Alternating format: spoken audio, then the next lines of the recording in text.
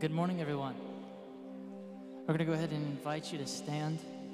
I'm going to say just a brief prayer, and we're just going to dive into worship this morning. You are welcome to stand or sit as you feel most comfortable. We just want you to worship freely this morning. But let us pray. Father God, we thank you for this time that we have, Lord. We pray that you would just meet us here. God, I know we're all coming from different places this week. But God, I pray that you would just unify our hearts, unify our minds. Allow our spirits to be open. Open our ears so that we may hear what you have for us today, God. That we may leave better than when we came in, God, knowing that we've come into contact with Jesus today. God, we want to glorify you in all that we do, and in your name we pray. Amen.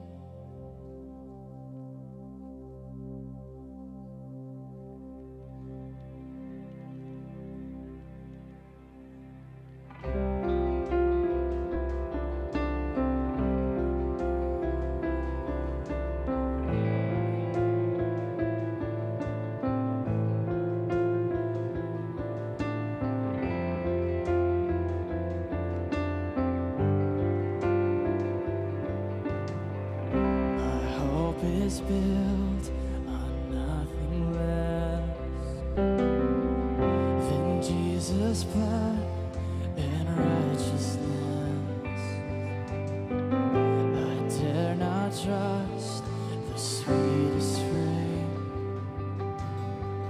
but only trust in Jesus' name.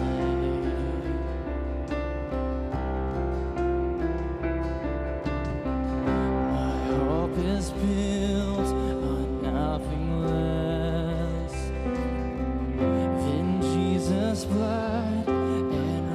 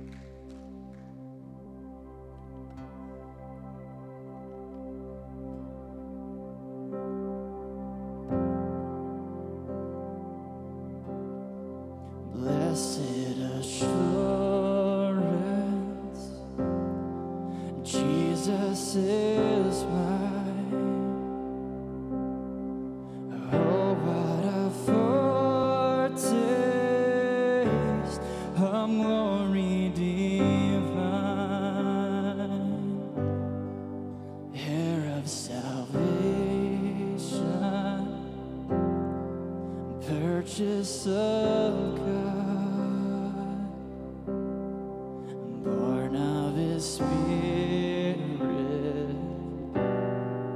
washed in His blood. This is my story. This is my song, praising my Savior all the day long. This is my story. This is my song, praising my Savior all the day long.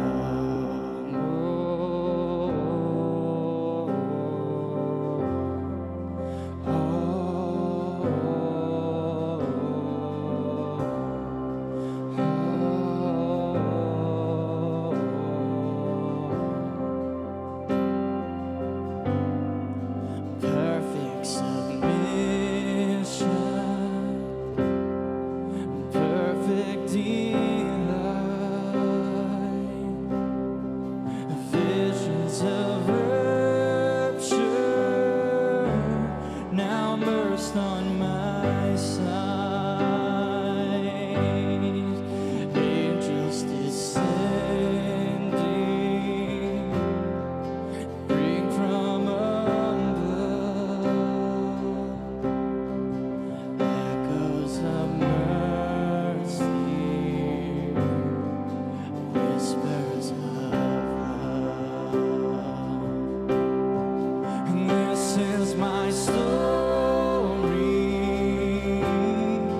This is my song, praising my Savior all the day long. This is my story. This is my song, praising my Savior all the day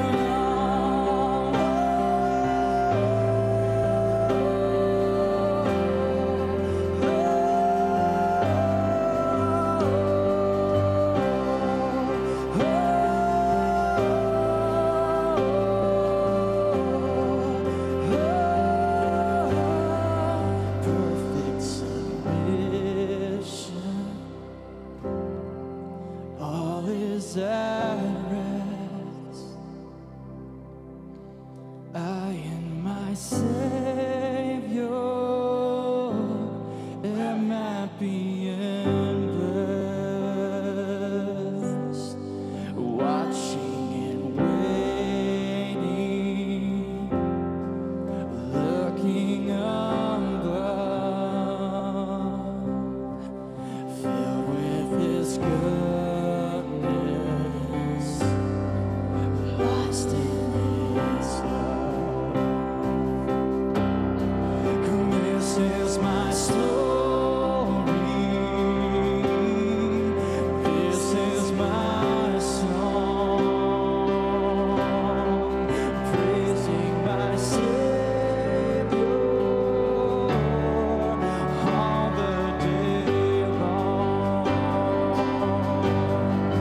This is my story. This is my song, praising my Savior all the day long.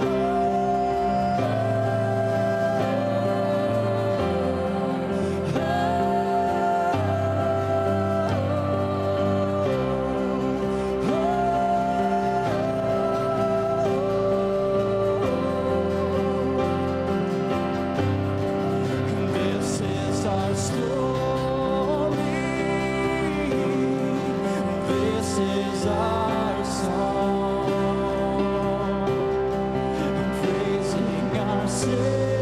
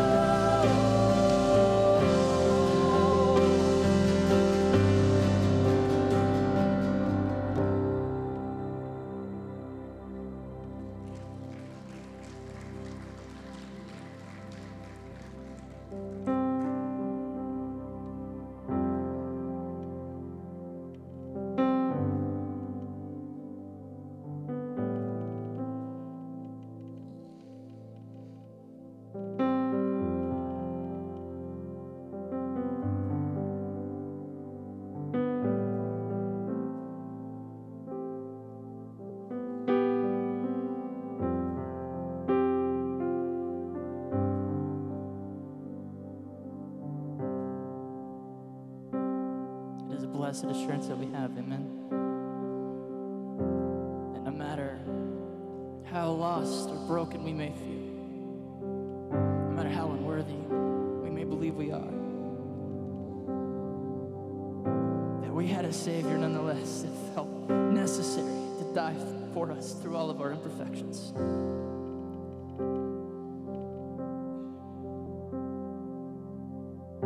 This last song that we're going to sing, sings about that Jesus paid it all. Every blemish, every sin, every dirty little secret that when we're driving down the road we think to ourselves, please don't let anybody ever find out about that. Every little thing, he died and paid for it all. And he is worthy of all the praise that we have to give. And as we sing, we're going to open up the altar. There will be pastors up here that you can pray with if you need to, but we just, like I said earlier, we just want you to worship freely this morning. And if you want to come forward and if you want to pray, by all means pray. This is an opportunity just to do as the Spirit leads.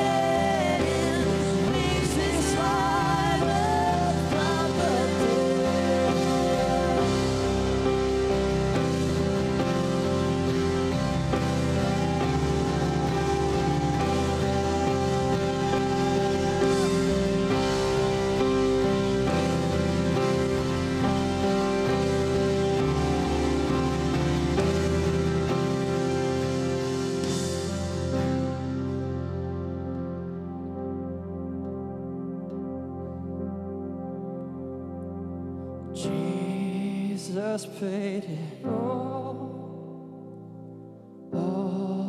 to him I owe. Sin had left a crimson stain, he washed it white as snow. Let's just sing that one more time together. Jesus paid it all to him I owe. Sin had left a crimson stain, he washed it white as snow. You may be seated.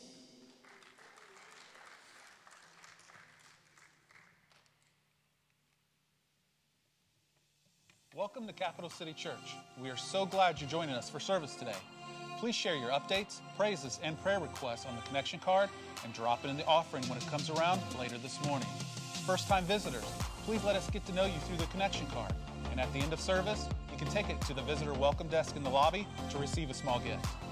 Did you miss week 1 of Awana, youth group, or small groups? It's not too late to join in. All groups meet on Wednesday at 7 p.m. here at the church. Thank you for supporting the ministries of Cap City Church.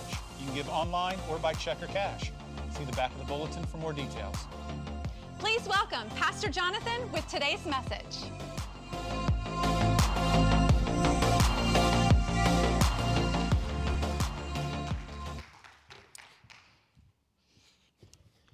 Well, hey, good morning, Cap City Church. Good to be in the house of the Lord today. Hey, I want to start off, I told them I'd handle some welcome and announcements just because I had a couple things to say. First off, if you're a first-time guest here this morning, I really do want to get to know you. Some of you that have been a first-time guest in the last couple months could attest to that me and Allison will drive you crazy wanting to hang out with you and spend time with you and help get you acclimated into the church. We've already made a couple friends specifically that way. We like the rest of you too, but please, if you do get a second, can fill out a connection card for us, that would be great. Additionally, if it's okay, I'd like to greet our current interim president at Ohio Christian University, Dr. Ron Smith, and his wife, Dorena. Could we give them a hand for being with us today? Yeah, we appreciate you joining us. There's a lot of exciting things coming up at Cap City. Exciting things have been happening. Seriously, don't miss church. The announcements I'm going to be sharing with you over the next couple weeks are just going to be huge. God's doing some great things in the kingdom. He's allowing Cap City to be a part of it. But let me tell you a little bit about this week. We had a car show yesterday to raise money for missions, and yeah, it was a great day. I mean, a lot of cool cars.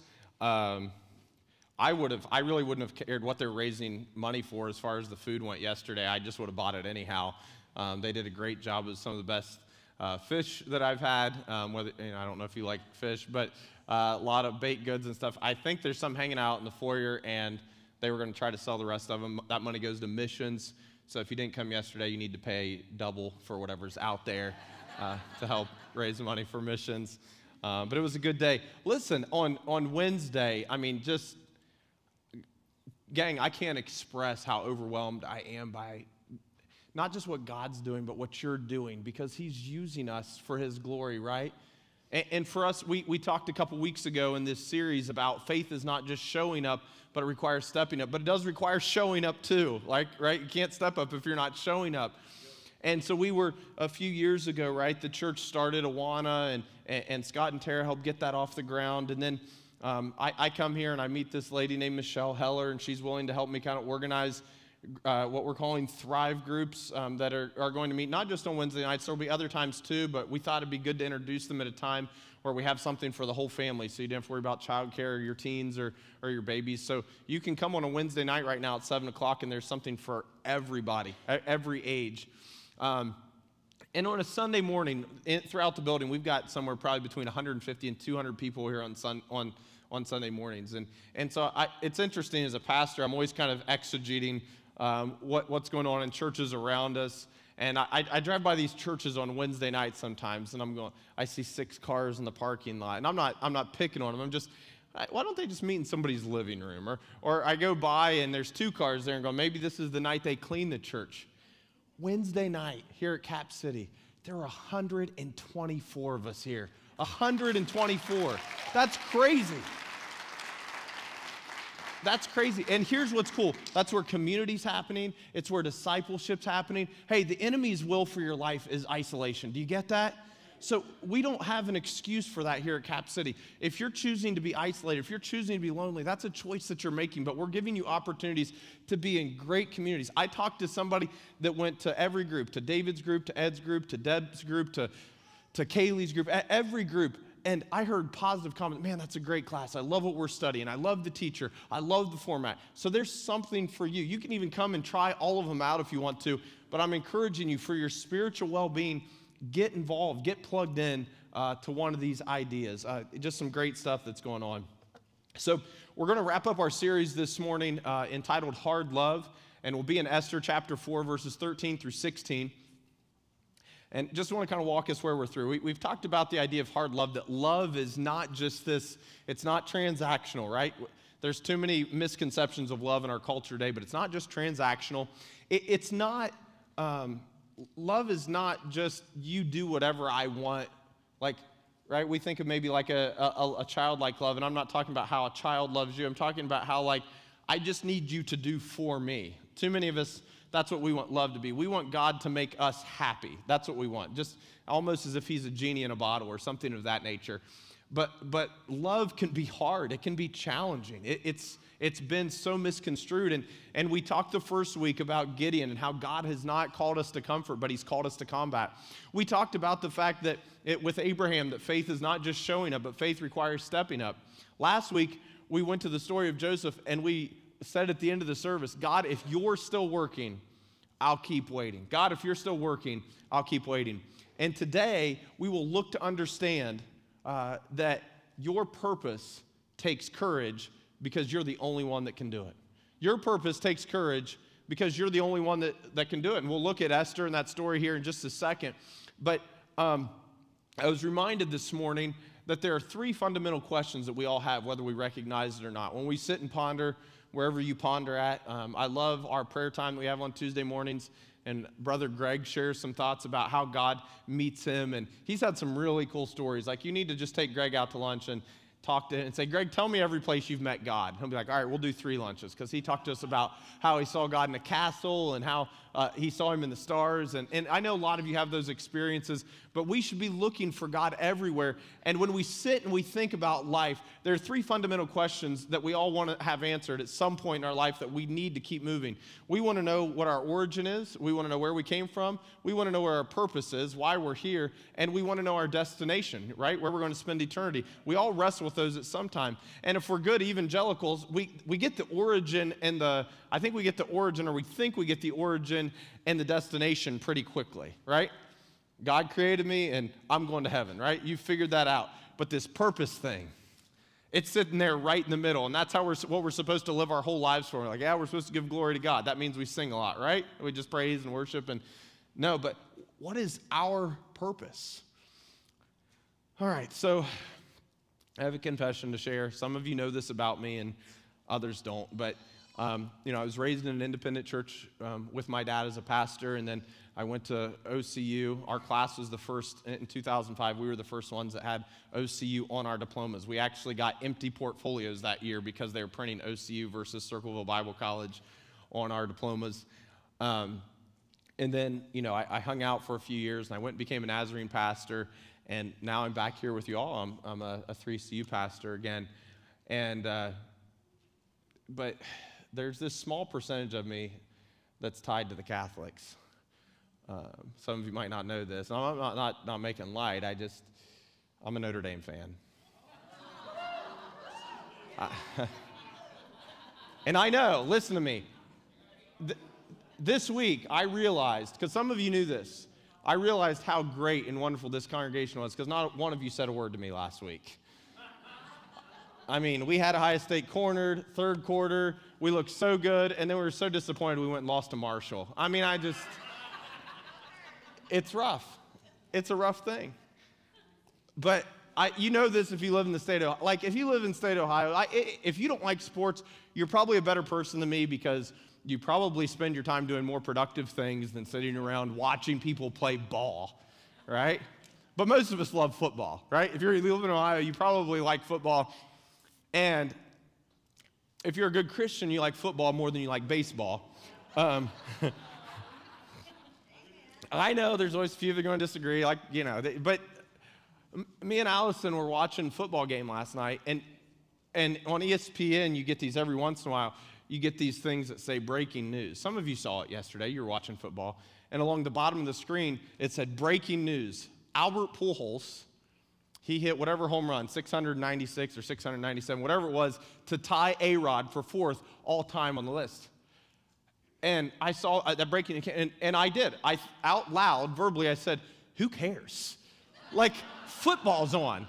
Could you guys just give it up? It's like this reminder, like, just in case your team is still in the hunt for the World Series, we want you to know baseball is still being played. Me and Allison, like, it's our favorite joke in the house. Like, once football season starts, every time we see something baseball, like, they're still doing that? I'm a Reds fan, but if you follow the Reds, you watch for a couple months at the beginning of the year, and then you're like, well, that was fun. But that's kind of over. All that to just kind of lean into a story I have for an intro this morning, that in Major League Baseball, some of you might know a little about sports or just what sports your kids play, so just kind of an introductory thought. Every year, the teams that play in the major leagues, they chase each other for 162 games. I mean, if that's not enough reason not to like it, 162 games with the hopes of being one of the top teams that can make a run for the World Series championship during the fall months. On October 18, 1977, the Yankees came out on top by winning the World Series best of 7, 4-2, with an 8-4 win behind the bat of Yankee slugger Reggie Jackson, who smashed 3 home runs against the Los Angeles Dodgers. Just so I can see who all the old people in here, who remembers Reggie Jackson? Oh man, that wasn't very nice, Pastor, but he was a ball player, right? But perhaps even more incredible than that, the last 4 times that Reggie Jackson swung the bat that season all resulted in home runs. And those incredible feats are what earned him the name or the moniker Mr. October.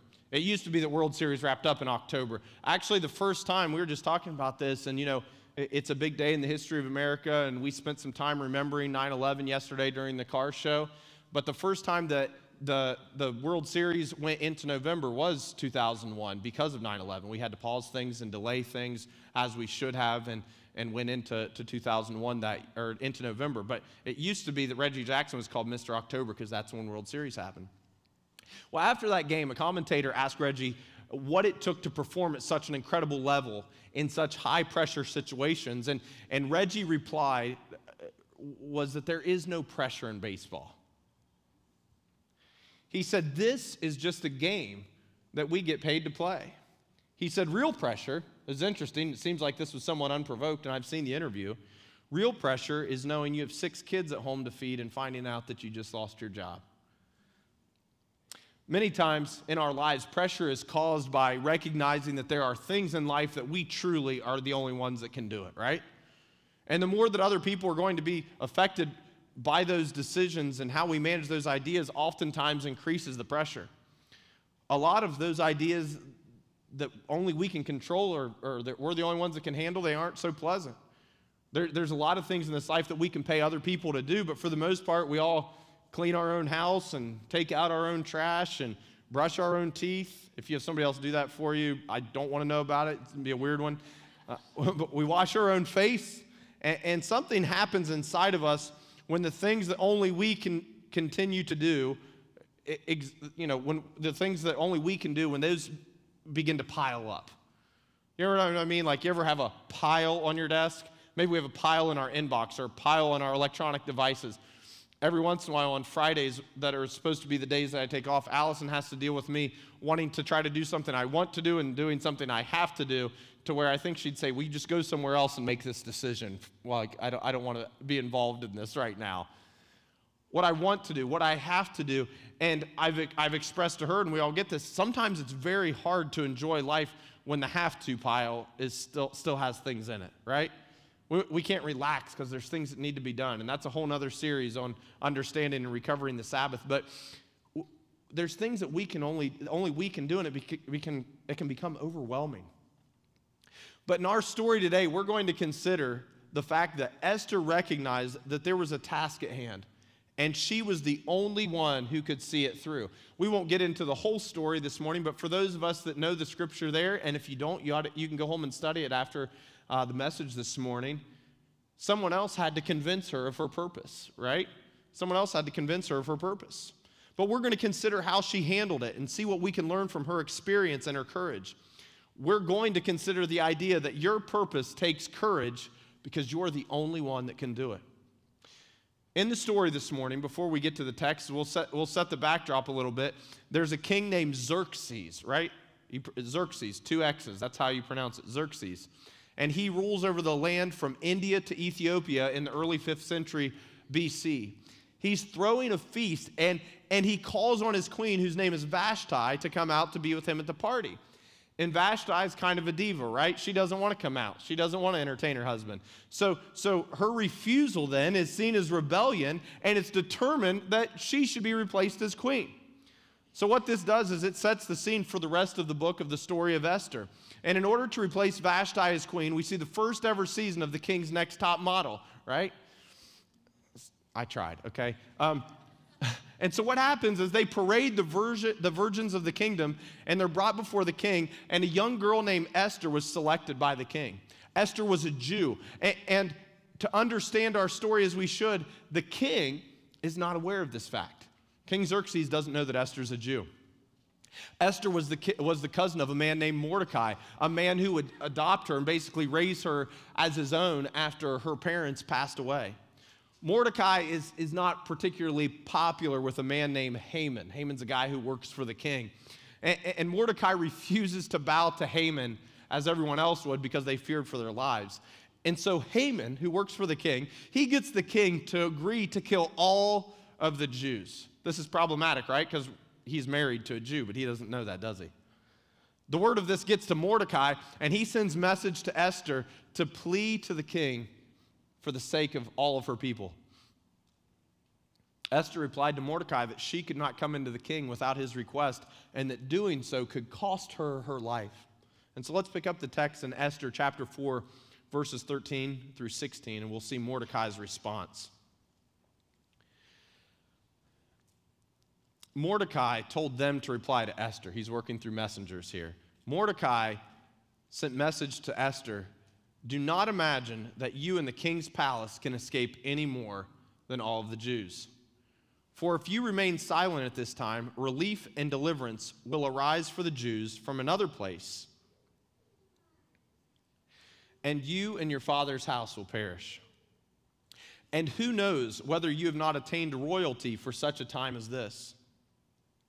Then Esther told them to send reply to Mordecai, "Go, assemble all the Jews who are found in Susa and fast for me. Do not eat or drink for 3 days, night or day. I and my maidens also will fast in the same way. And thus I will go into the king, which is not according to the law, and if I perish, I perish."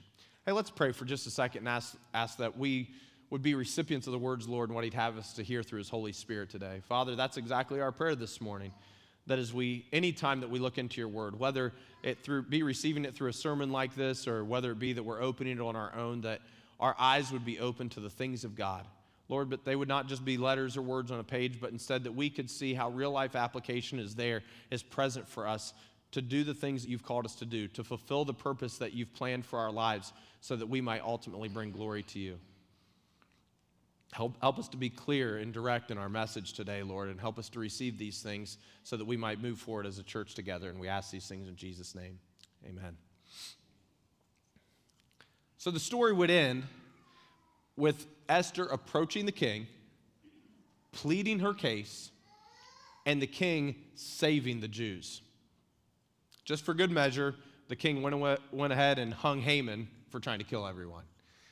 Mordecai posed the thought to Esther, maybe you were born for such a time as this. Maybe you were born for such a time as this. Esther recognized the great magnitude of her purpose. Esther recognized the great magnitude of her purpose.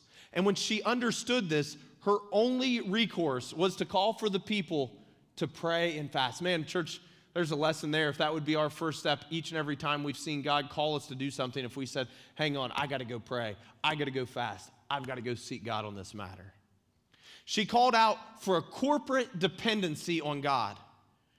And I believe, church, that too often the reason that we become discouraged or fearful is that we minimize or we diminish our purpose to something less than what it is. What you do matters. I guarantee you, if we sat and had a conversation and you told me about the things that you do that you believe are menial in your life, I could show you how God wants to use those for His glory. We begin to say things like, I don't matter. What I do doesn't matter. I don't count. What I do doesn't make a difference. We have self-talk like this, and we think that the things that we do are insignificant in light of the glory of God. And you see that the enemy, he's happy. He rejoices when we do this, because if we will see our purpose as smaller or insignificant, then we can try to accomplish it on our own. When we see our purpose as lesser or insignificant, we can try to accomplish it on our own. One of the enemy's favorite things to do, like we said, is to isolate you. He wants you to miss church this week because he doesn't want you to come into a community of believers that might remind you about the God that you serve. Satan's goal from the Garden of Eden was to cause us to believe that everything is small enough for us to manage and that we are great enough to handle it on our own. His goal has been to remind you or to make you believe that everything in your life is small enough for you to manage and that you're big enough or great enough to handle it on your own. That was the promise that the enemy had for Adam and Eve that day.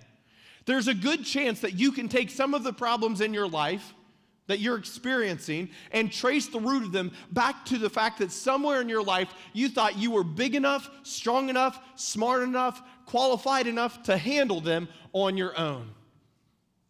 And what it did is it caused a self-dependency that left God outside of the picture. I was just reading in my personal Bible reading this week about Jesus' choice of the disciples. And with this sermon in mind, I thought about the fact that Jesus knew if there was going to be a revival, if there was going to be an outbreak that we were going to see in the book of Acts, he had to start with people who didn't think they were smart enough or strong enough or educated enough or qualified enough to do what was going to be. They were terrified of what was coming, to the point that Jesus said, even when they bring you before the authorities, you don't have to worry about it because I'll have exactly what you need to do and exactly what you need to say in the waiting. Your purpose takes courage because you are the only one that can do it. That thing in your life that you thought you were big enough, strong enough, smart enough to do caused a self-dependency that left God outside of the picture. I wonder this morning if we truly believe that God has a purpose for us. I mean, I can't even imagine what a community of believers would look like if every individual that were sitting in the seats this morning truly believed that God had a purpose for you. I mean, a real specific purpose. So there's different types of preaching that we see out there today, and some are specific purpose and general purpose. But I'm talking about the fact that when we read the scriptures, when God designed you, He designed you with a purpose in mind for you specifically. He tells us that. God told Jeremiah the prophet, before I formed you in the womb, I knew you. He knew us. Isn't that wild this morning? He knew who we were before He formed us. If that doesn't tell us something about our origin and how we're spiritual creatures. Before you were born, I set you apart. There's a lot of people that aren't in church this morning. There's a lot of people today that don't believe that God's sovereign over their lives. The very fact that you're here this morning, you believe to some degree that God has set you apart for a purpose. While ultimately it's to bring glory to Him, within that mission, I'm sure that He has placed you here for specific people, specific places, and for different seasons of life. In our story today, Esther was the only Jew. This is a slave girl. Do you get this? Slave girl. I can tell you this, what we see from her prayer life after she's promoted, Esther was just a humble servant girl, a slave in this kingdom that was being ruled by foreigners, by Gentiles.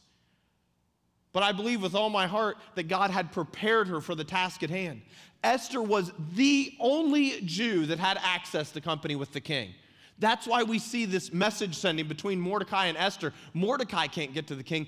Esther is his conduit, if you will, the way that Mordecai was going to speak to the king.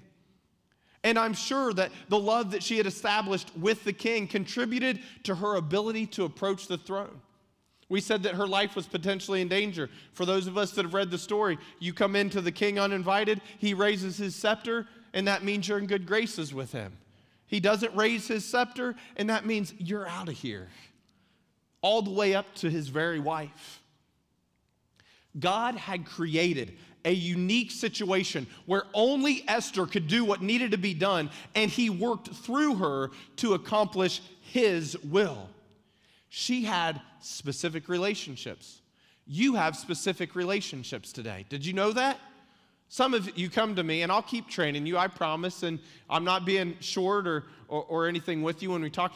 Pastor, I really need you to pray for this person. No, you don't. No, you don't. I'll help you pray with somebody, but God's put you in someone's life to pray for them. God's put you in someone's life. I know David's teaching a class on evangelism right now, and I know many of the tenets of that talk about the fact that you are the one that can reach your neighbor in ways that I can't. I can't go mow their grass. I guess I could, but you probably want me to do different things with my time.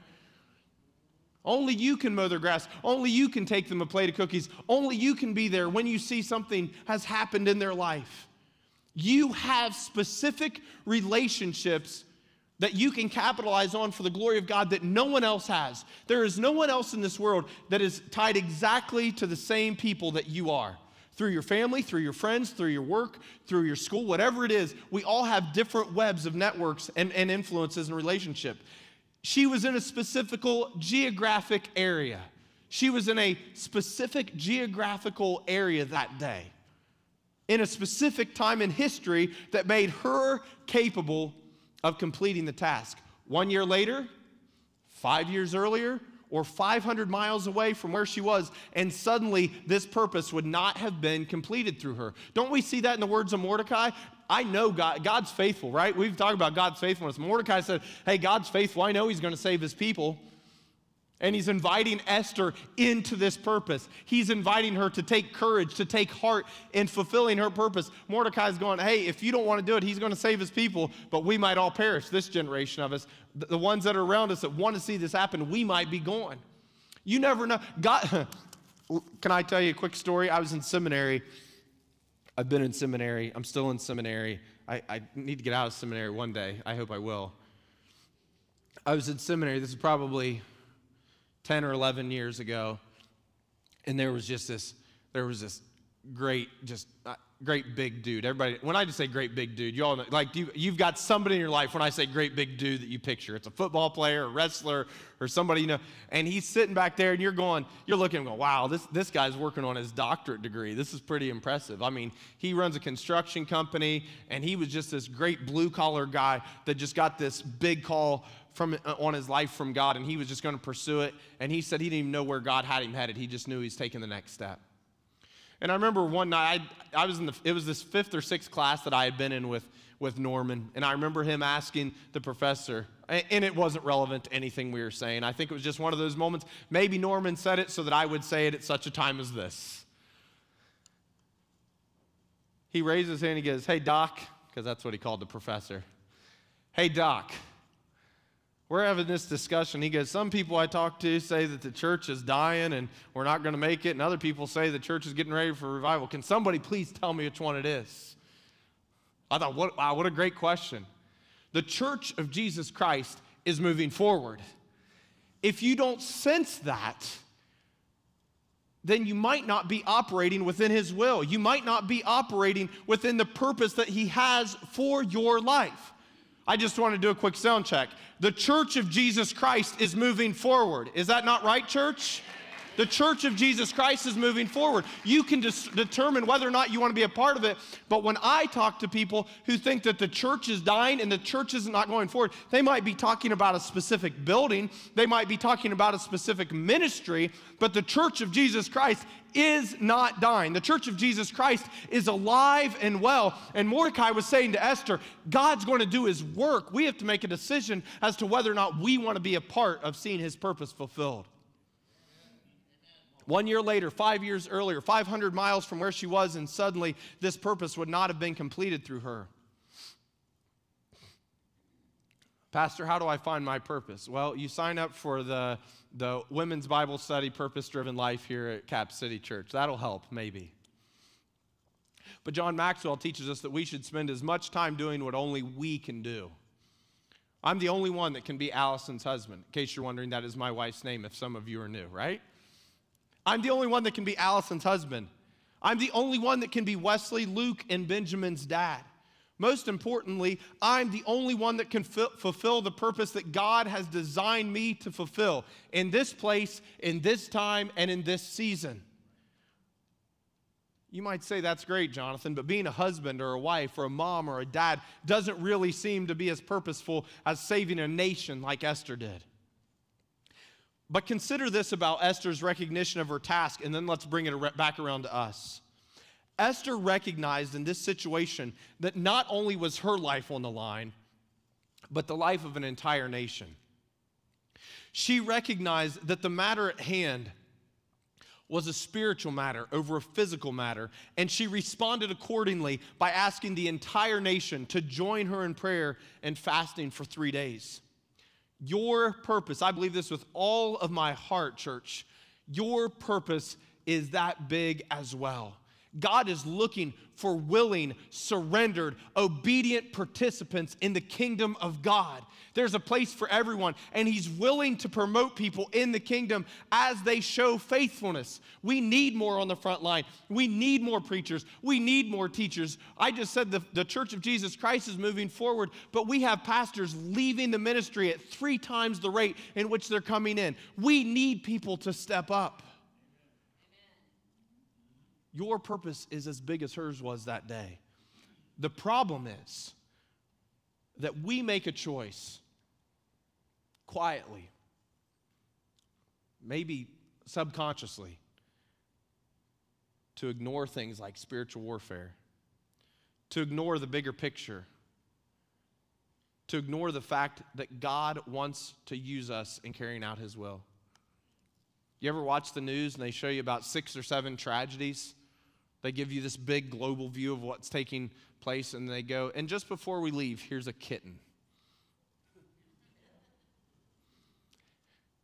They want to make sure you leave that day ignoring all the problems, ignoring all the big stuff. They want to keep you focused on minimal things that will continue to make us be consumers. If you don't understand that, that's what they're training our children to be right now. They're training them to make about $70,000 or $80,000 and spend about $90,000 or $100,000 every year. We lose perspective. And that's exactly the thing that the enemy wants us to do. He wants us to ignore spiritual warfare. He wants us to ignore the bigger picture. And he wants us to ignore the fact that God wants to use us in carrying out his will. That's a big burden if you'll receive that this morning. I really believe it with all my heart, though. In other words, we like to minimize our role.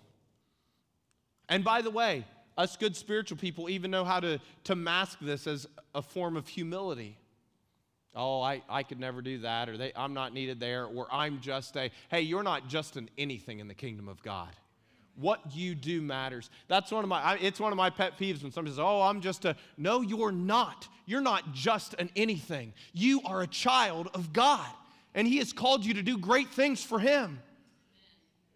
He won't hear that when we stand before his throne one day, that I was just a whatever. We minimize our roles to stay in places of comfort and safety. God might not call each of us to save a nation, but let me ask you this morning, what one life isn't worth saving? You tell me this morning what one life isn't worth saving. He has a God-sized plan for all of us. And so we must quit diminishing it to some lesser thing that we think we can accomplish without God.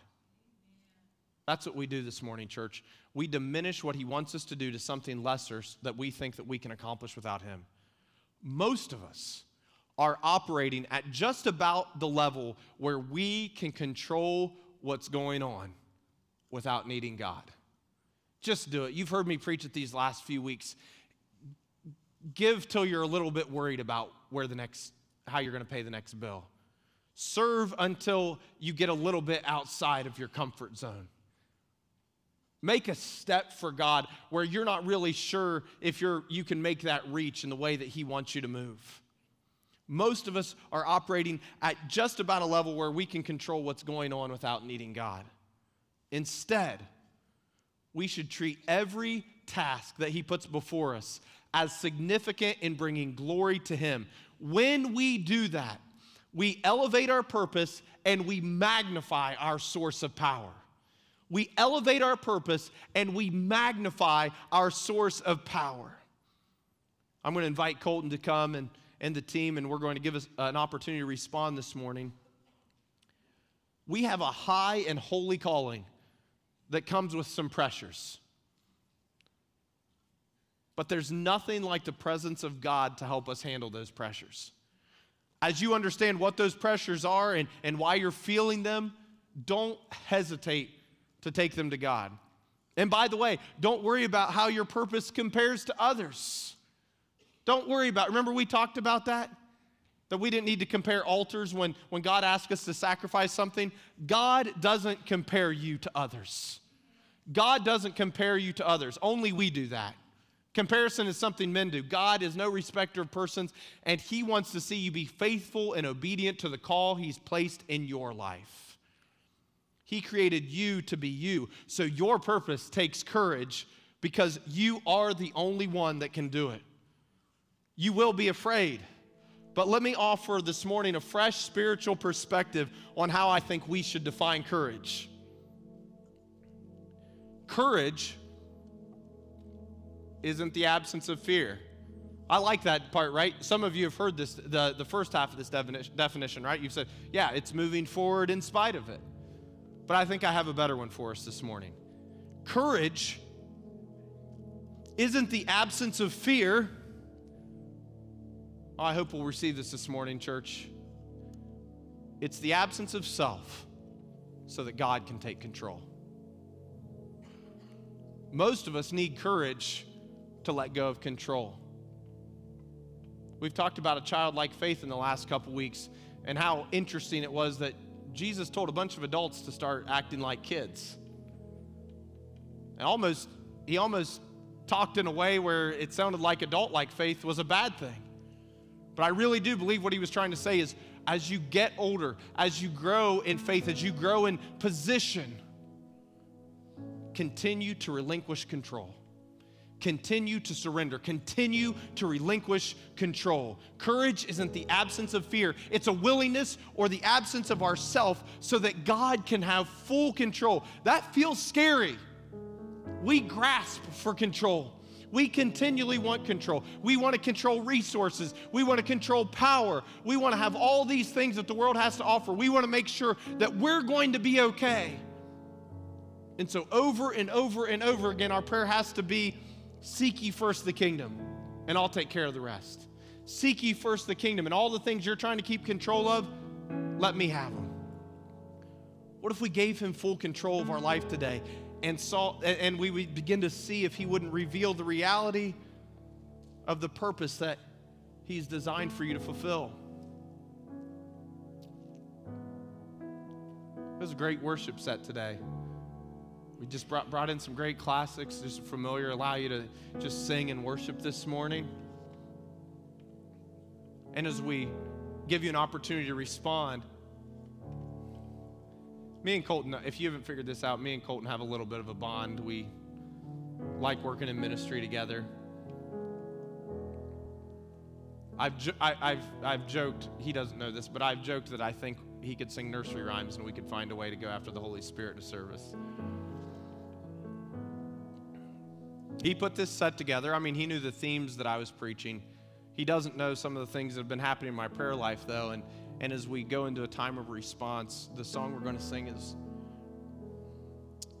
Lord, I need you.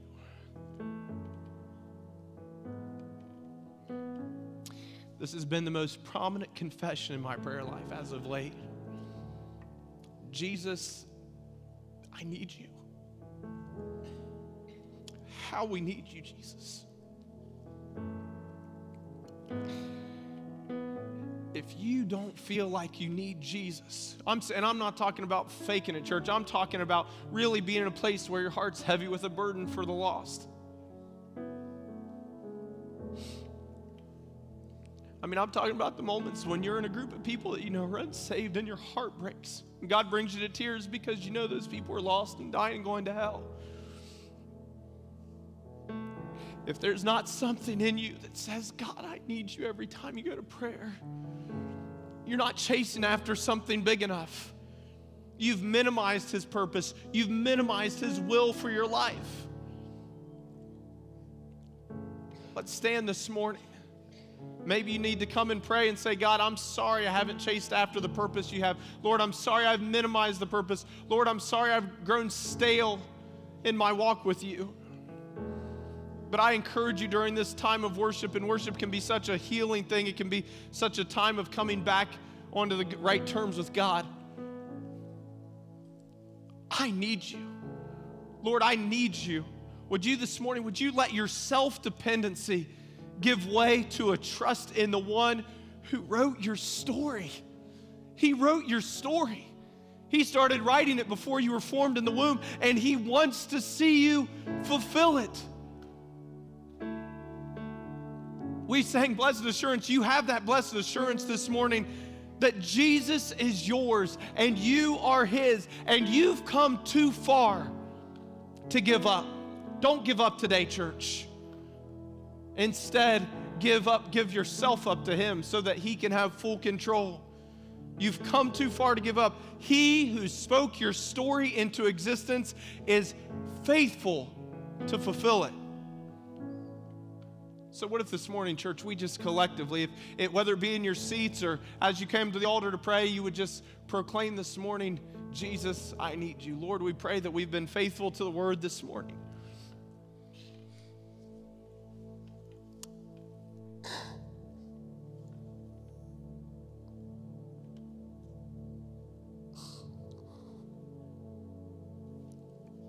God, we need you.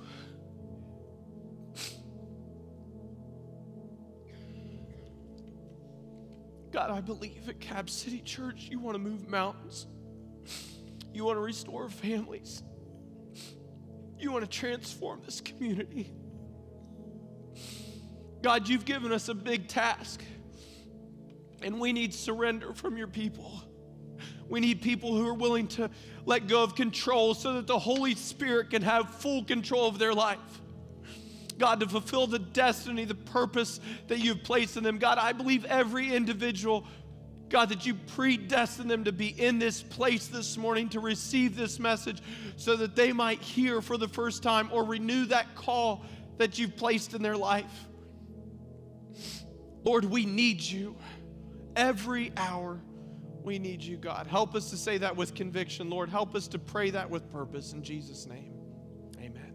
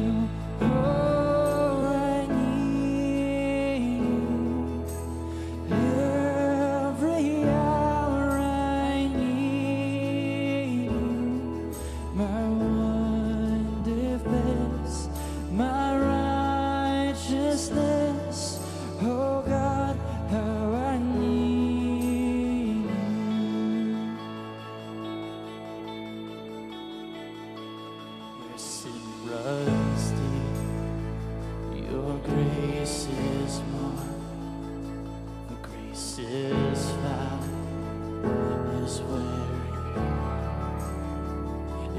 where you are, Lord, I am free. Holiness is Christ in me.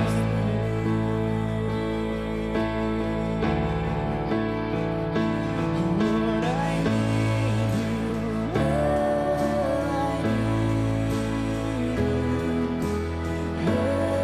Every hour I need you. My one defense, my righteousness. Oh God, how I need you. So teach my soul to rise to you when temptation comes my way.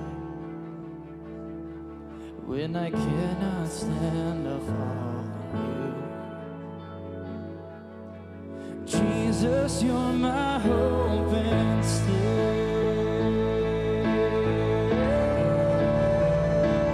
Lord, I need you.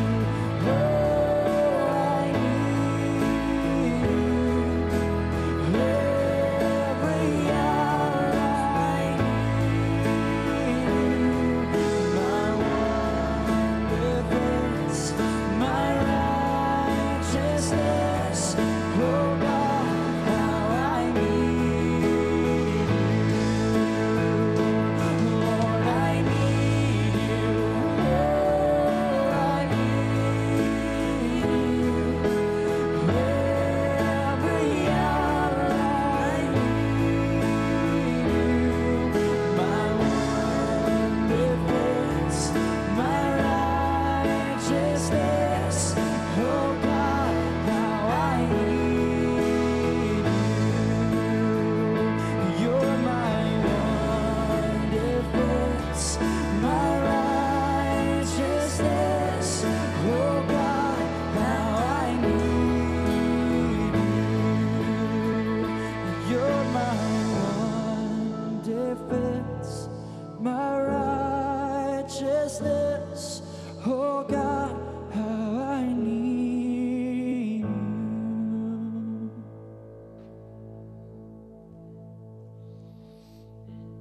Just go ahead and have a seat this morning.